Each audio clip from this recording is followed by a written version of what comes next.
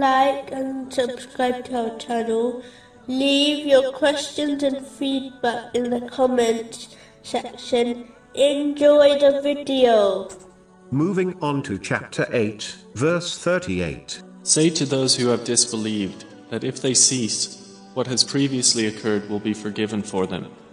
But if they return to hostility, then the precedent of the former rebellious peoples has already taken place. This verse indicates the importance of sincere repentance, which involves feeling regret, seeking forgiveness from Allah, the Exalted, and those who have been wronged, unless this will lead to further problems. It also involves making a firm promise not to commit the same or similar sin again. Finally, one must, where possible, make up for any rights which have been violated or unfulfilled in respect to Allah, the Exalted, and people.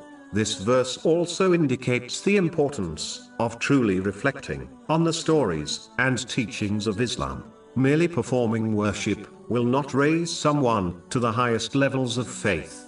Muslims can only reach this level by purifying their inner beings, which is only achieved through serious reflection and self-assessment. When one recognizes their own reality, this will encourage them to live like a servant and fulfill the purpose of their creation, which will lead them to recognizing Allah, the Exalted, which is the ultimate goal. Chapter 51, verse 56.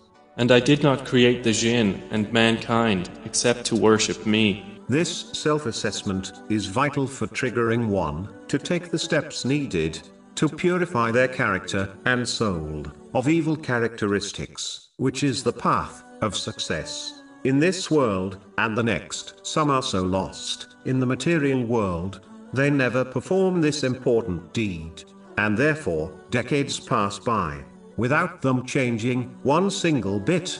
Muslims must use the time of strength they have been given in order to self-assess and change for the better before they reach the final stage of weakness, when they will desire to change but will not possess the intelligence or strength to do so.